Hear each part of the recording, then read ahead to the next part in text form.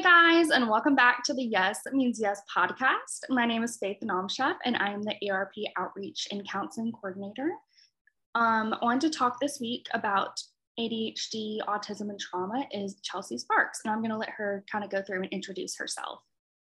Hello, my name is Chelsea, obviously, and I am a neurodivergent person. I feel like that's my biggest qualification to be speaking. I'm a trauma survivor. I am the mother of 2 neurodivergent children, and I have a degree in psychology with a minor in sociology.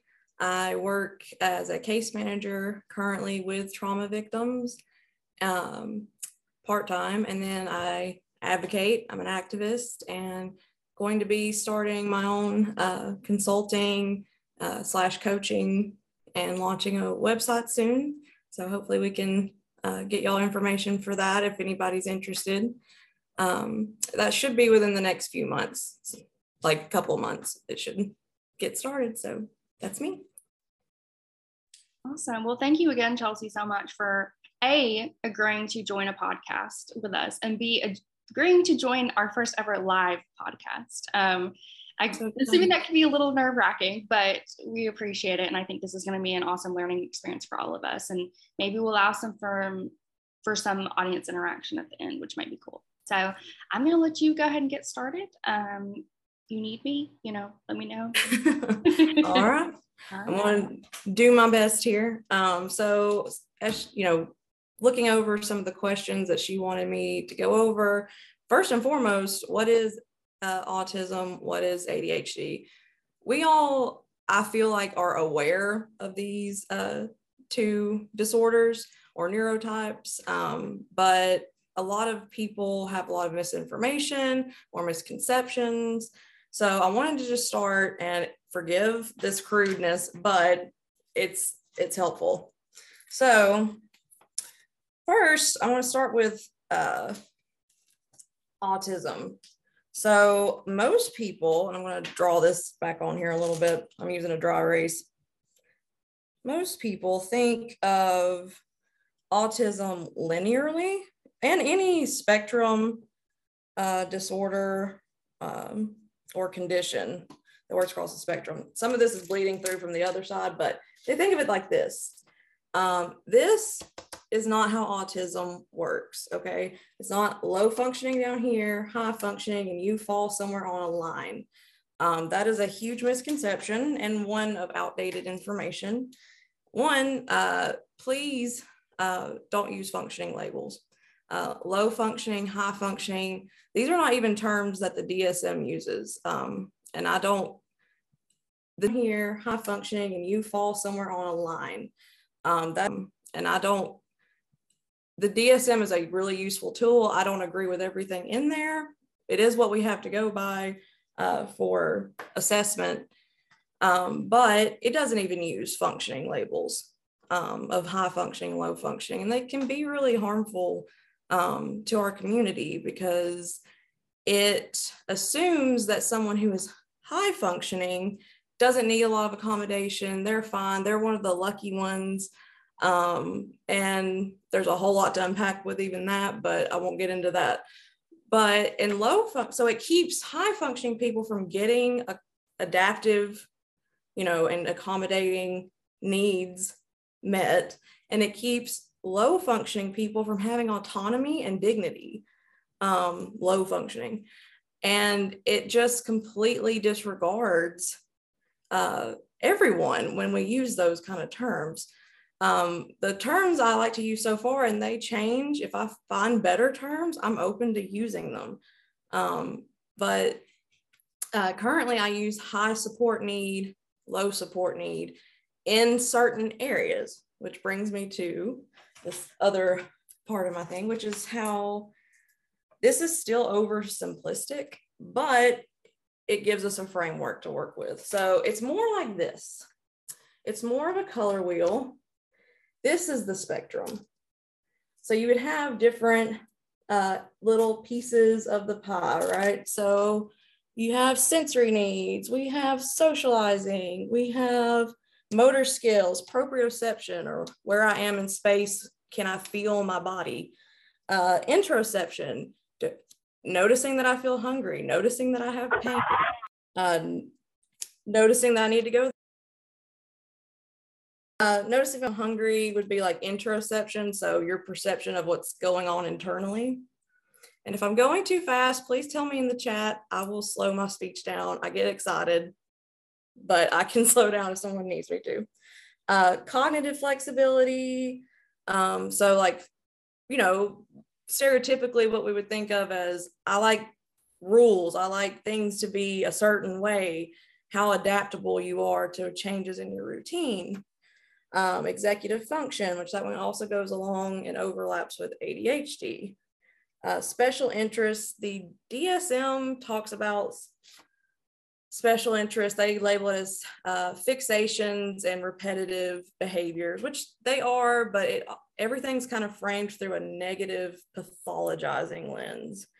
And I don't prefer to use that. I don't think that it's the most helpful way. It can be, you know, a negative sometimes for us, just like any of us have, but it can also be a positive. And for us, we in the community, we just say those are our special interests. This is my special interest. It's why I get so excited and I talk really fast and I fixate on it. Psychology and neurodivergence just became my special interest. And then you have like verbal skills / communication. And that's more when I'm talking about that, I'm talking about more of how well is someone nonverbal, limited verbal, fully verbal. I obviously don't have a lot of trouble articulating myself. So I would be on the lower support needs for that. Sensory needs, obviously noise, tactile, clothes, smells, taste, like all your senses can be hypersensitive or hyposensitive, and that could be a whole wheel unto itself. And that's what I meant by this is simplistic, because this doesn't cover all traits. It doesn't cover all the nuance within those traits, but it gives us a framework. So I don't want anyone thinking linearly anymore. When you hear autism, ADHD, think color wheel. So I'm going to give you an example with, let's say, my son, who is considered more of the classic autism, moderate autism, is what we were told by his doctors. So let's take his case, for example. He would be on verbal skills, communication. He has higher support needs on that. So he's going to fall. If this goes low, I don't have any support needs, out to I need a lot of support, he's going to fall right about there. And then sensorily, he wears headphones almost everywhere he goes. He has to be very comfortable somewhere for him to be able to take those off and feel like, you know, he's good. But he's hyposensitive with like temperature. He's run outside when he was a baby naked in the snow in our backyard.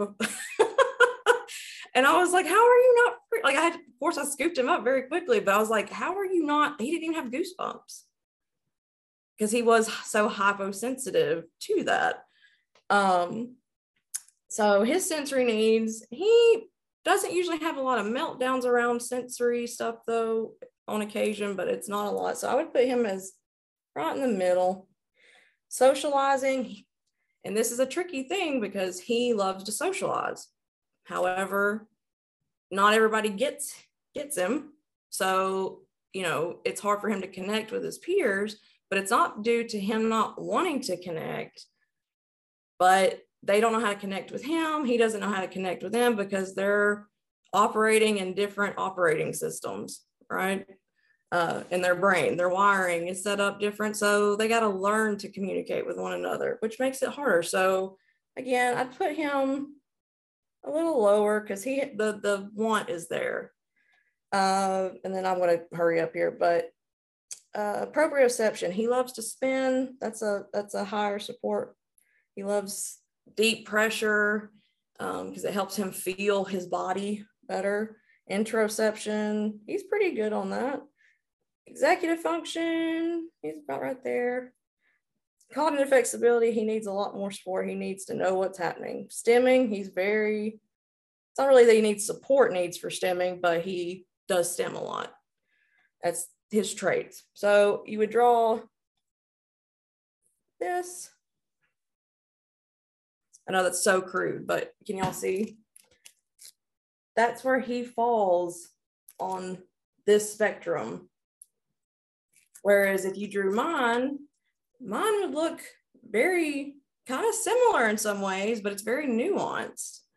I actually have a harder time regulating sensory needs than he does sometimes. How we express or have a meltdown, how well we can mask also makes a big difference.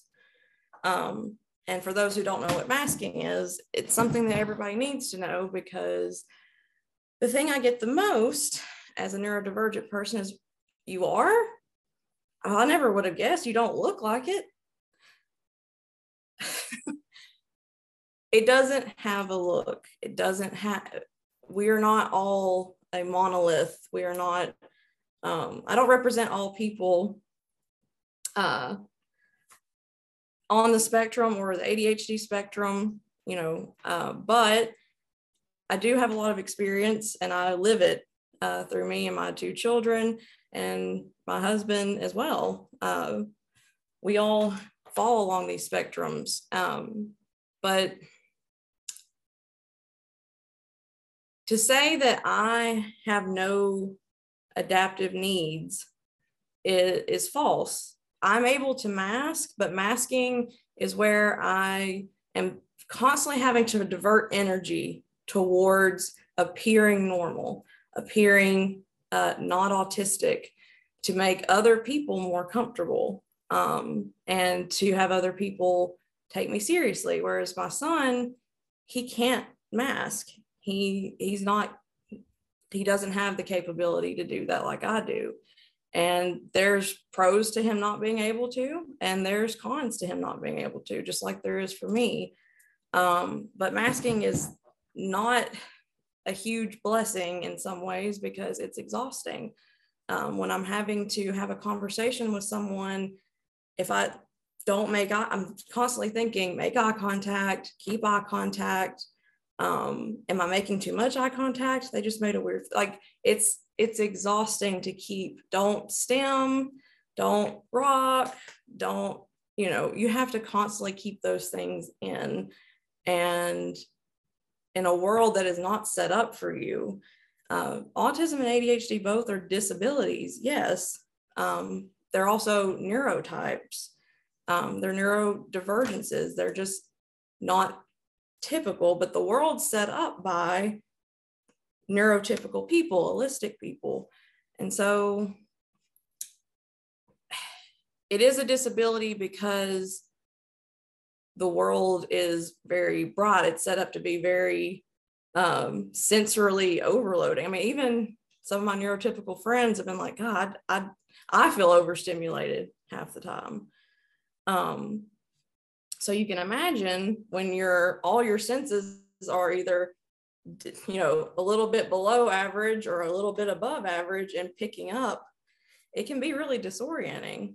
And it's something that when people talk about, they really have to realize that pathologizing these neurotypes, you're pathologizing not a mental illness. You're pathologizing a person. That's why I go with identity first language. I don't usually say that I'm a person with autism. I'm an autistic person. My son is an autistic person. Because you cannot extrapolate me from that or that from him. It's how we perceive reality. It's how our brains make up our consciousness, just like yours does you. I can't, take you away from what makes you up as a person. It's just that ours has been categorized as abnormal. Does that make sense? Am I making sense? So that's more of what I wanted to get across. I could go, like I told her, I could do a full hour just on that. But to touch on ADHD, ADHD is attention deficit hyperactivity disorder. However, as most people in the community and even experts like Dr. Russell Baker would tell you, it's kind of a misnomer. It's oversimplified. It is not just about attention. It really should be executive function disorder, because that's what it affects the most. It is a disorder of motivation. It is a disorder of time blindness, and one that is highly misunderstood as well. You run on a dopamine deficiency, which is what everybody takes for granted. That's what makes you get up and do the thing. Just go clean your room. Just get up and go clean it. Well, for someone with ADHD, that it's not just a matter of that. Your brain, your wiring gives you enough dopamine to kick on that motivation center and get you up, even begrudgingly, to go do the thing you need to do. Whereas our brains don't make the dopamine to get that motivation reward center kicked on.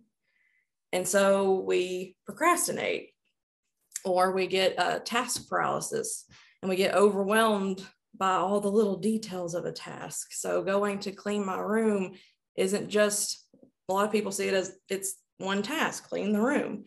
My brain immediately goes, it's picking up all the trash, all the laundry. Then I'll have to sweep and mop, or I'll have to do the laundry and put up the laundry. And it just separates everything into a million different tasks. The brain gets overwhelmed. There's no dopamine flowing to try to you'll feel good once it's done. Well, logically, I know that, but the mechanisms just aren't set up to give me the same kind of reward. I run differently. And it affects so much. Time blindness is where I don't perceive time as well as someone else might, especially not medicated. If I'm like, oh yeah, 15 minutes, I'll be there in 15. And then I get sidetracked over here. And to me, it's been 5 minutes, but I look at my watch, it's been 30, because I'm not perceiving how long it's been. And the reverse can be true. So it affects so much more. And it also is a spectrum, really, of different symptoms or traits. But it also can be a benefit in its own ways. We are very, very creative thinkers. Both ASD and ADHD are what's called spiderweb thinkers. Think of a little bubble of a thought, and it gets connected all the way over here. That's why when I'm talking to people, they'll be talking about something like donuts, and that will lead to this thought, which leads to this thought, and then all of a sudden I'm like, oh my gosh, flat tires. Well, what? How did that get from there to there? Because of how neurodivergent brains tend to think. And that we jump from here to here, but that can sometimes be a benefit because we can think very quickly. If it's something that's giving us a lot of dopamine, that's a really big benefit. We can brainstorm forever. If you need ideas, you can go to a ADHD person. They will hook you up with tons of ideas on how to do something. But yeah, that's the general overview of ADHD. And if I think of anything else, I'll let you know so you can edit it in. Now, in terms of bringing it towards sexual assault, trauma, my last capstone paper in college was on neurodivergence and trauma. And I called it Two Interwoven Threads because I truly believe that it is in a lot of ways. I'm sure there are people out there who are neurodivergent who don't have trauma. I have yet to meet one of some sort, be it complex trauma, CPTSD, or PTSD, of some varying sort. And there's a couple reasons for, I believe that is. First and foremost, as I said, the world isn't kind of set up for us. There's a lot of stigma. There's a lot of misinformation. Either your condition gets minimized to where you're not taken seriously and called, like ADHD, are called lazy a lot or scatterbrained, and that's just not the case. Nobody wakes up and chooses to not have their motivation center working. But so, I mean, being called those things from the time you're a child can be really traumatizing over time. Those reinforced negative thought patterns get sent to a kid through their teens into adulthood. Also, because, particularly with ADHD, because it's a dopamine deficiency, we are at, I believe, and I'll double check, but 6 times higher the rate of substance abuse than someone without ADHD. And the reason for that is self-medicating. When, even if you don't realize that that's what you're doing, when every time you take a drag off a cigarette, every time you take the first sip of alcohol or snort something, inject something, it gives you dopamine and your brain feels good and happy. And it does for people who are, the average person with average levels of dopamine. But imagine if you were starved for it. That high is going to be that much higher. So we're more at risk for substance abuse, which, as we all know, I'm sure most people here in the field know, substance abuse sets you up to be victimized. So it would follow that if you have ADHD, their impulsivity and that dopamine chasing sometimes can lead to us being at much higher risk for sexual assault, interpersonal violence, emotional abuse. Both autism and ADHD people tend to be, can be overly trusting, and not pick up on certain cues or ignore certain cues because I really like you, so I'm going to ignore all these red flags. And that all can just lead to trauma in itself. I think the educational system sets us up in the neurodivergent community because it is such a regimented way of learning. There's not a lot of room for differences in how you learn. You're expected to sit 8 hours in class. That doesn't work for ASD or ADHD very well. Either you want to stem or you want to get up and move, and your body just feels like it's going to fly apart sometimes if you're on the more hyperactive end of the ADHD spectrum. So these, between education, the workforce, all these things end up leading to, especially if you're undiagnosed and you don't know where your struggles are coming from, you're going to internalize it. And it's my fault. I'm not good enough. And those things compound like interest over time, which even further leads people down bad roads. So there needs to be a lot more acceptance of these differences and believing people on these spectrums when they tell you, I'm not lazy, I'm not cold, I'm not, all of these stereotypical things that we tend to have had portrayed in the media, because a lot of them aren't true. So those things, I feel like, and there's a lot more than that, but on a basic level, contribute to us being more prone to trauma. I have some facts and figures that I'm going to share with you. Where did it go? I had it in my notes. Just one second. Okay, so a report from the National Council on Disability finds that every 3 female undergrads with disability have been sexually assaulted. 1 of every 3 female undergrads. So it also reported that students with disabilities typically aren't even on the radar of colleges, their sexual assault programs. There's nothing geared towards reaching them and supporting them with their needs. And that goes for any disability. That's not just ASD or ADHD, but they are, of course, included.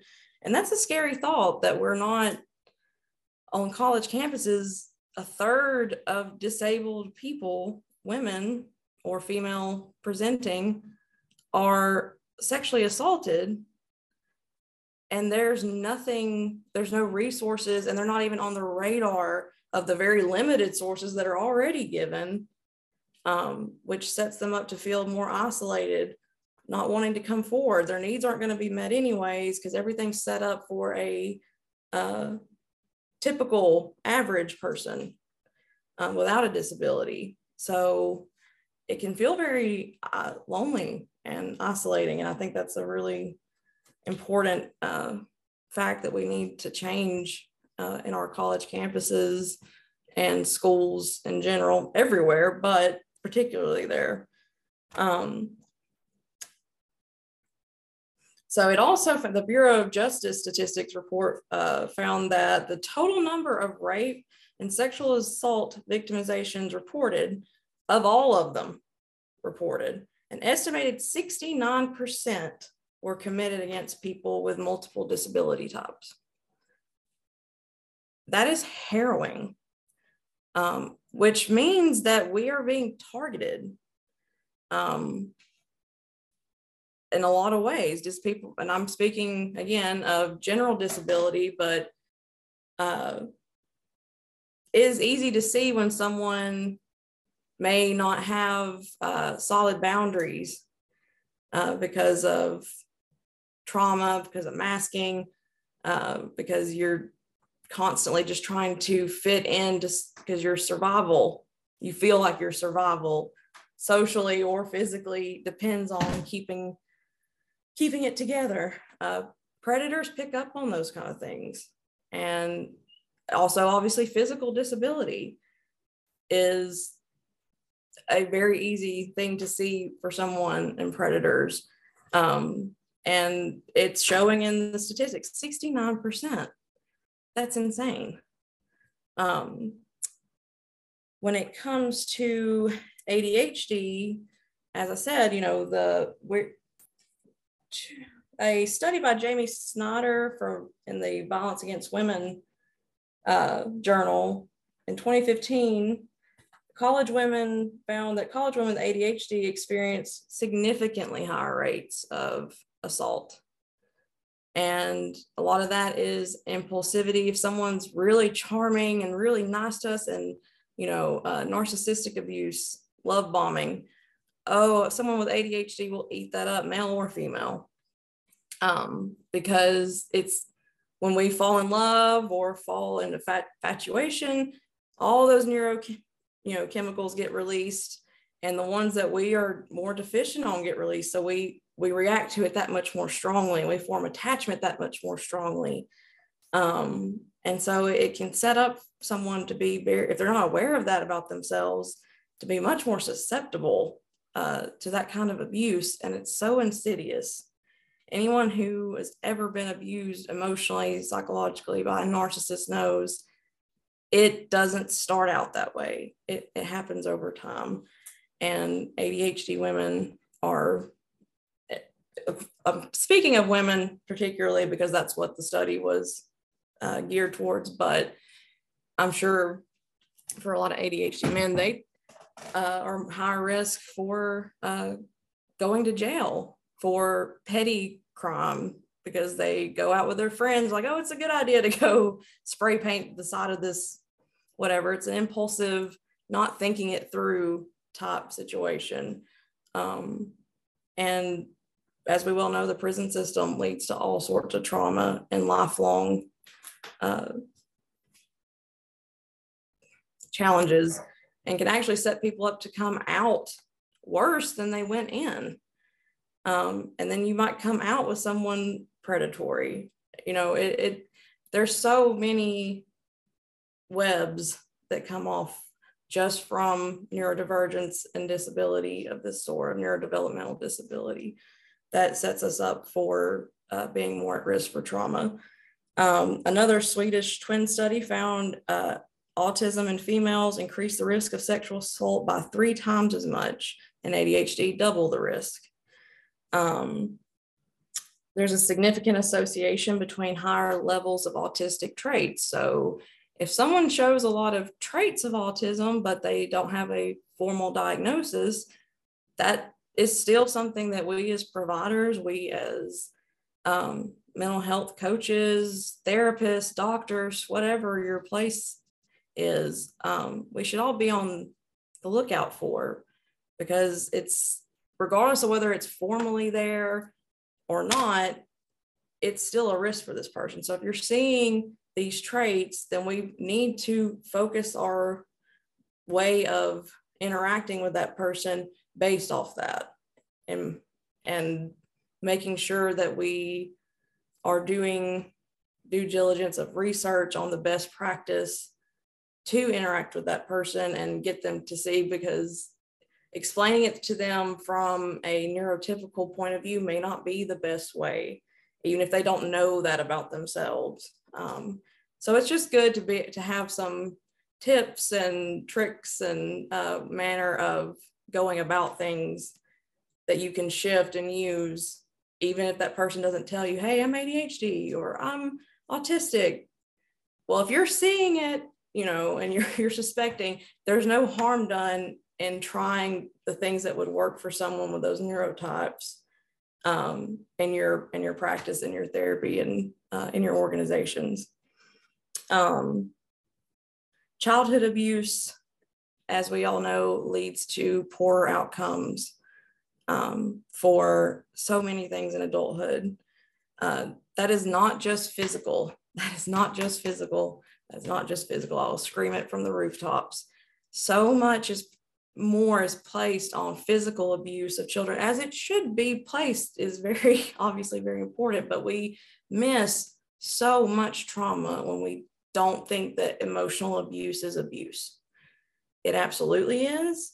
And people with autism and ADHD have a lower threshold for getting put into fight, flight, freeze. My biological response to my fight, flight, freeze is going to be bigger than the average person. I'm going to have more of a physical reaction in my body. And if I don't know that about myself and I don't know what's happening, it's that much scarier. But it also, people are like, why are you so upset? Calm down. Calm down. It's not that big of a deal. To you, this might not be a traumatic thing. To me, my nervous system internalized it as such. And when you're a child and you have no frame of reference, and your parents are not very supportive of adaptive needs, and they may have a stigma in their head against ADHD and autism, and so they never get you the supports you need. You never learn that about yourself. So again, you internalize it as something's wrong with me. I'm just not doing well enough to be normal. And there's nothing wrong with that child. They need something different. That doesn't make them less. That doesn't make them their needs special. I honestly don't care for the term special needs. I know that's a hot take, but I don't, because my needs aren't special. They're not extra. It's what I deserve, what I need to survive and to thrive, just as a neurotypical person deserves what they need to survive and thrive. It is not special. It is equitable. Equality is not the goal. Equity is the goal. And I feel like that gets lost in a lot. But it comes back to that childhood trauma over time builds up, and it also just absolutely sets kids up, that especially ones that get missed, but not just the ones that diagnosis is only a part of the battle, but we are more prone to having traumatic experiences, and we are more at risk for childhood trauma because I don't perceive the world. I don't understand the world in the same way you do. And if nobody around me is supportive of that or understanding of that, that's going to be traumatic for a child. The world's too bright. It's too loud. My clothes itch. Well, I bought you those clothes. Wear them. It's not that loud in here. Will you just calm down? Oh, they're throwing a fit. Like it goes on, and we don't think of those things as abusive. And a lot of the times parents are well-meaning. They don't mean to do these things. They don't want to hurt their children, but some do. But even if it's not meaning to, it still has the same impact. Our intent is really not what matters. The impact is what matters. I didn't mean to set him, to talk to him like that. I didn't mean to yell at him. I didn't know it was a meltdown. Well, I understand, but the impact you're having is the same. So we still got to change it. You can both things can be true. You could make a mistake as a parent and still take accountability for harm caused and acknowledge that, because it goes a long way. I may be rambling here, but I think that the childhood trauma piece for a lot of neurodivergence is what leads to the assault later, or can lead to, bring it back to sexual assault and domestic violence. What happens over here is so important. So if we can get to more people earlier about better ways to parent kids in general, but particularly neurodivergent children, and get them to a place where they don't see it through such a negative lens, and they change their framework of how they look at their child's behaviors as communication. There's a saying that the toxic parent is one who views their child as a malicious adult. Children are not malicious little adults. They're not trying to trigger our egos. They're not trying to make us mad. Quite the opposite, but they may not have the tools of emotional regulation. They don't have the knowledge about themselves, about why they feel things so differently. And it all starts somewhere. And I really do believe that it starts there. And do you have any questions for me? I'm trying to figure out where I'm going next, because that was my main points. Okay. Yeah, no, I mean, I think that this is getting to like a good closing point. We do always ask this question on our podcast towards the end. Just all of our guests, we ask them if they have a message to survivors of, sexual violence, sexual assault, domestic violence. I know I've read that as an optional question. I was like, oh, that's such a hard one. That your feelings are valid, that your journey is your own, and how you process things is not right or wrong. It is morally neutral. If you have a disability, that is neutral. It does not make you less, and it's okay to advocate for those needs along your journey. And you can find a better way forward. You can find support. There is a community for you, and some of us out there are really striving to make them more accessible. Awesome.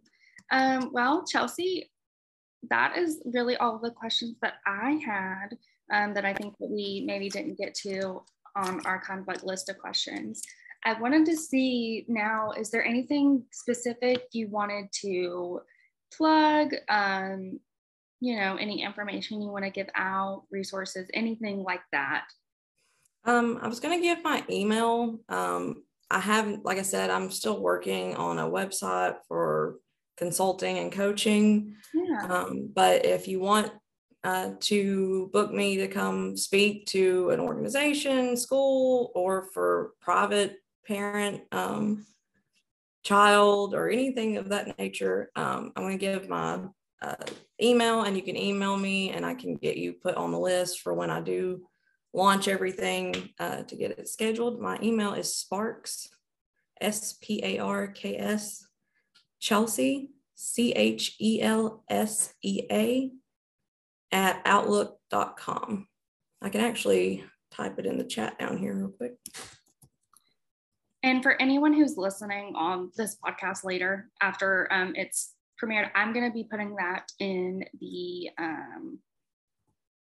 information box underneath with all of that. So if you also would like to reach out to Chelsea, you have that information as well. And I do get the website and everything going. I'll send it to you and you can send it out if you want to anybody you know that might be interested.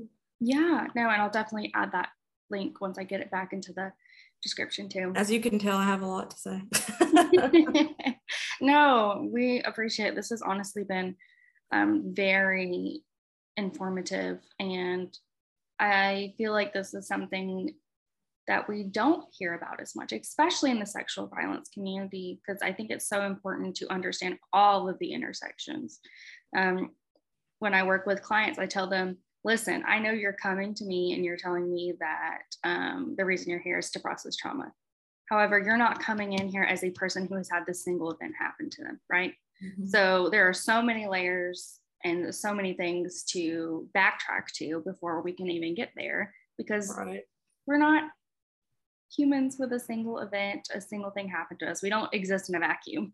And intersectionality, because, you know, when people of color, Black, Hispanic, Indigenous people, that intersection, if you put that with disability and with trauma or any of them, like, oh man, there's just so much. It's so hard to pack. That's why I talk so fast. It's so hard to pack all this into an hour, because you could do an entire podcast on its own and barely scratch the surface, I'm sure, after 100 episodes. Yes. Oh yeah. And that's what I think, you know, we do try to do on the podcast. Like, we've had people on talking about DHR. We've had people on talking about intimacy after an assault.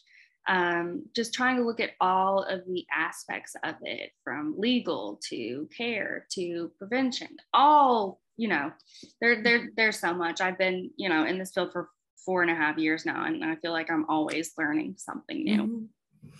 I'm really having to learn how to condense all this information, all this research I've done over many years into, like, you know, more bite-sized hour-long presentations. Some people want 30-minute presentations, and it's difficult to condense it, but I'm going to try my best. Thank you for being a good guinea pig for me. Yes, no, of course. And again, to our listeners, I'm going to put all that information in the box below. That goes with the podcast. If you want to reach out to Chelsea or want, you know, any of the resources that she also shares, I'll try and put those in there too.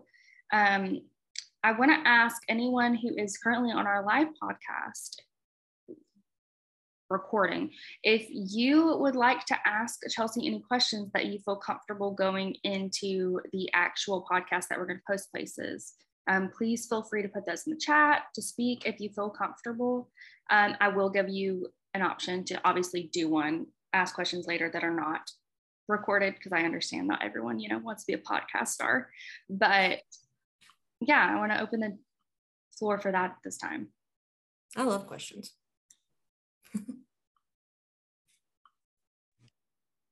So I have a question. I was wondering if you had any suggestions in regards to being more client-centered language when saying special needs. Like, do you have alternatives to that? Because I totally understand the information that you gave us in regards to that. But I'm wondering, do you have suggestions? So it is definitely more equity. Thank you. Yeah, absolutely. It's a really hard subject because language is always changing. It matters so much, the words that we use, and we all have to be open to adjusting. And again, there may be a better term out there than what I'm about to give you, but this is the best I have found so far. It's ones that I use for me and my children. So I use adaptive needs instead of special needs for the most part, because it doesn't suggest that they're getting special treatment. They're getting what they need baseline. We're getting what we need baseline. to survive and thrive. So I would highly suggest using adaptive needs when talking about instead of low functioning or high functioning. Sensorily, this child is high support needs or low support needs. I know it seems like a small change, but it does make a big difference. And we should be using those more nuanced to that, what we're talking about with that kid with autism or ADHD. Because they may speak very well, but that doesn't mean that they don't have struggles in a neurotypical world. So high support needs, low support needs, try to be specific about where you're talking about with that child instead of just generalizing to all of their being. And adaptive needs instead of special needs are my biggest recommendations. Hope that helps.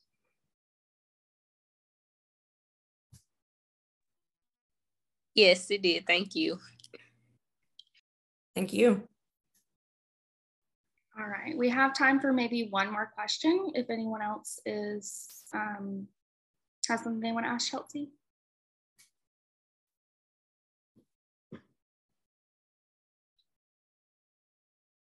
Oh, can I give a couple resources? Yes, please do. Yes. So I don't personally subscribe, and there's no offense to anyone that does. I understand everybody's different. I don't personally support Autism Speaks as an organization, but ones that I really have found two that I've found that I really enjoy is the Autism Self-Advocacy Network. It is made up of, the board's made up of, and it's run by people who this is our lived experience. And more than anything, listen to people, believe people when they tell you their lived experience, listen to autistic voices, listen to ADHD voices, believe their experience. And Autism Self-Advocacy Network is a wonderful resource for information and further resources out from them. Really love them. And then Embrace Autism is a wonderful site that you can do self-assessment. There's peer-reviewed self-report quizzes like the Autism Quotient, which is a good one for adults, and several others on there that you can take, and you can actually set up for assessment online through them. And the doctor that came up with it is on the spectrum. So it's a wonderful tool and resource, and they have a lot of information as well. And that's Embrace Autism. And, look, I'm hoping to be an extra resource for people in the North Alabama area. And yeah, that was it. Well, I want to thank you again, Chelsea, for joining us.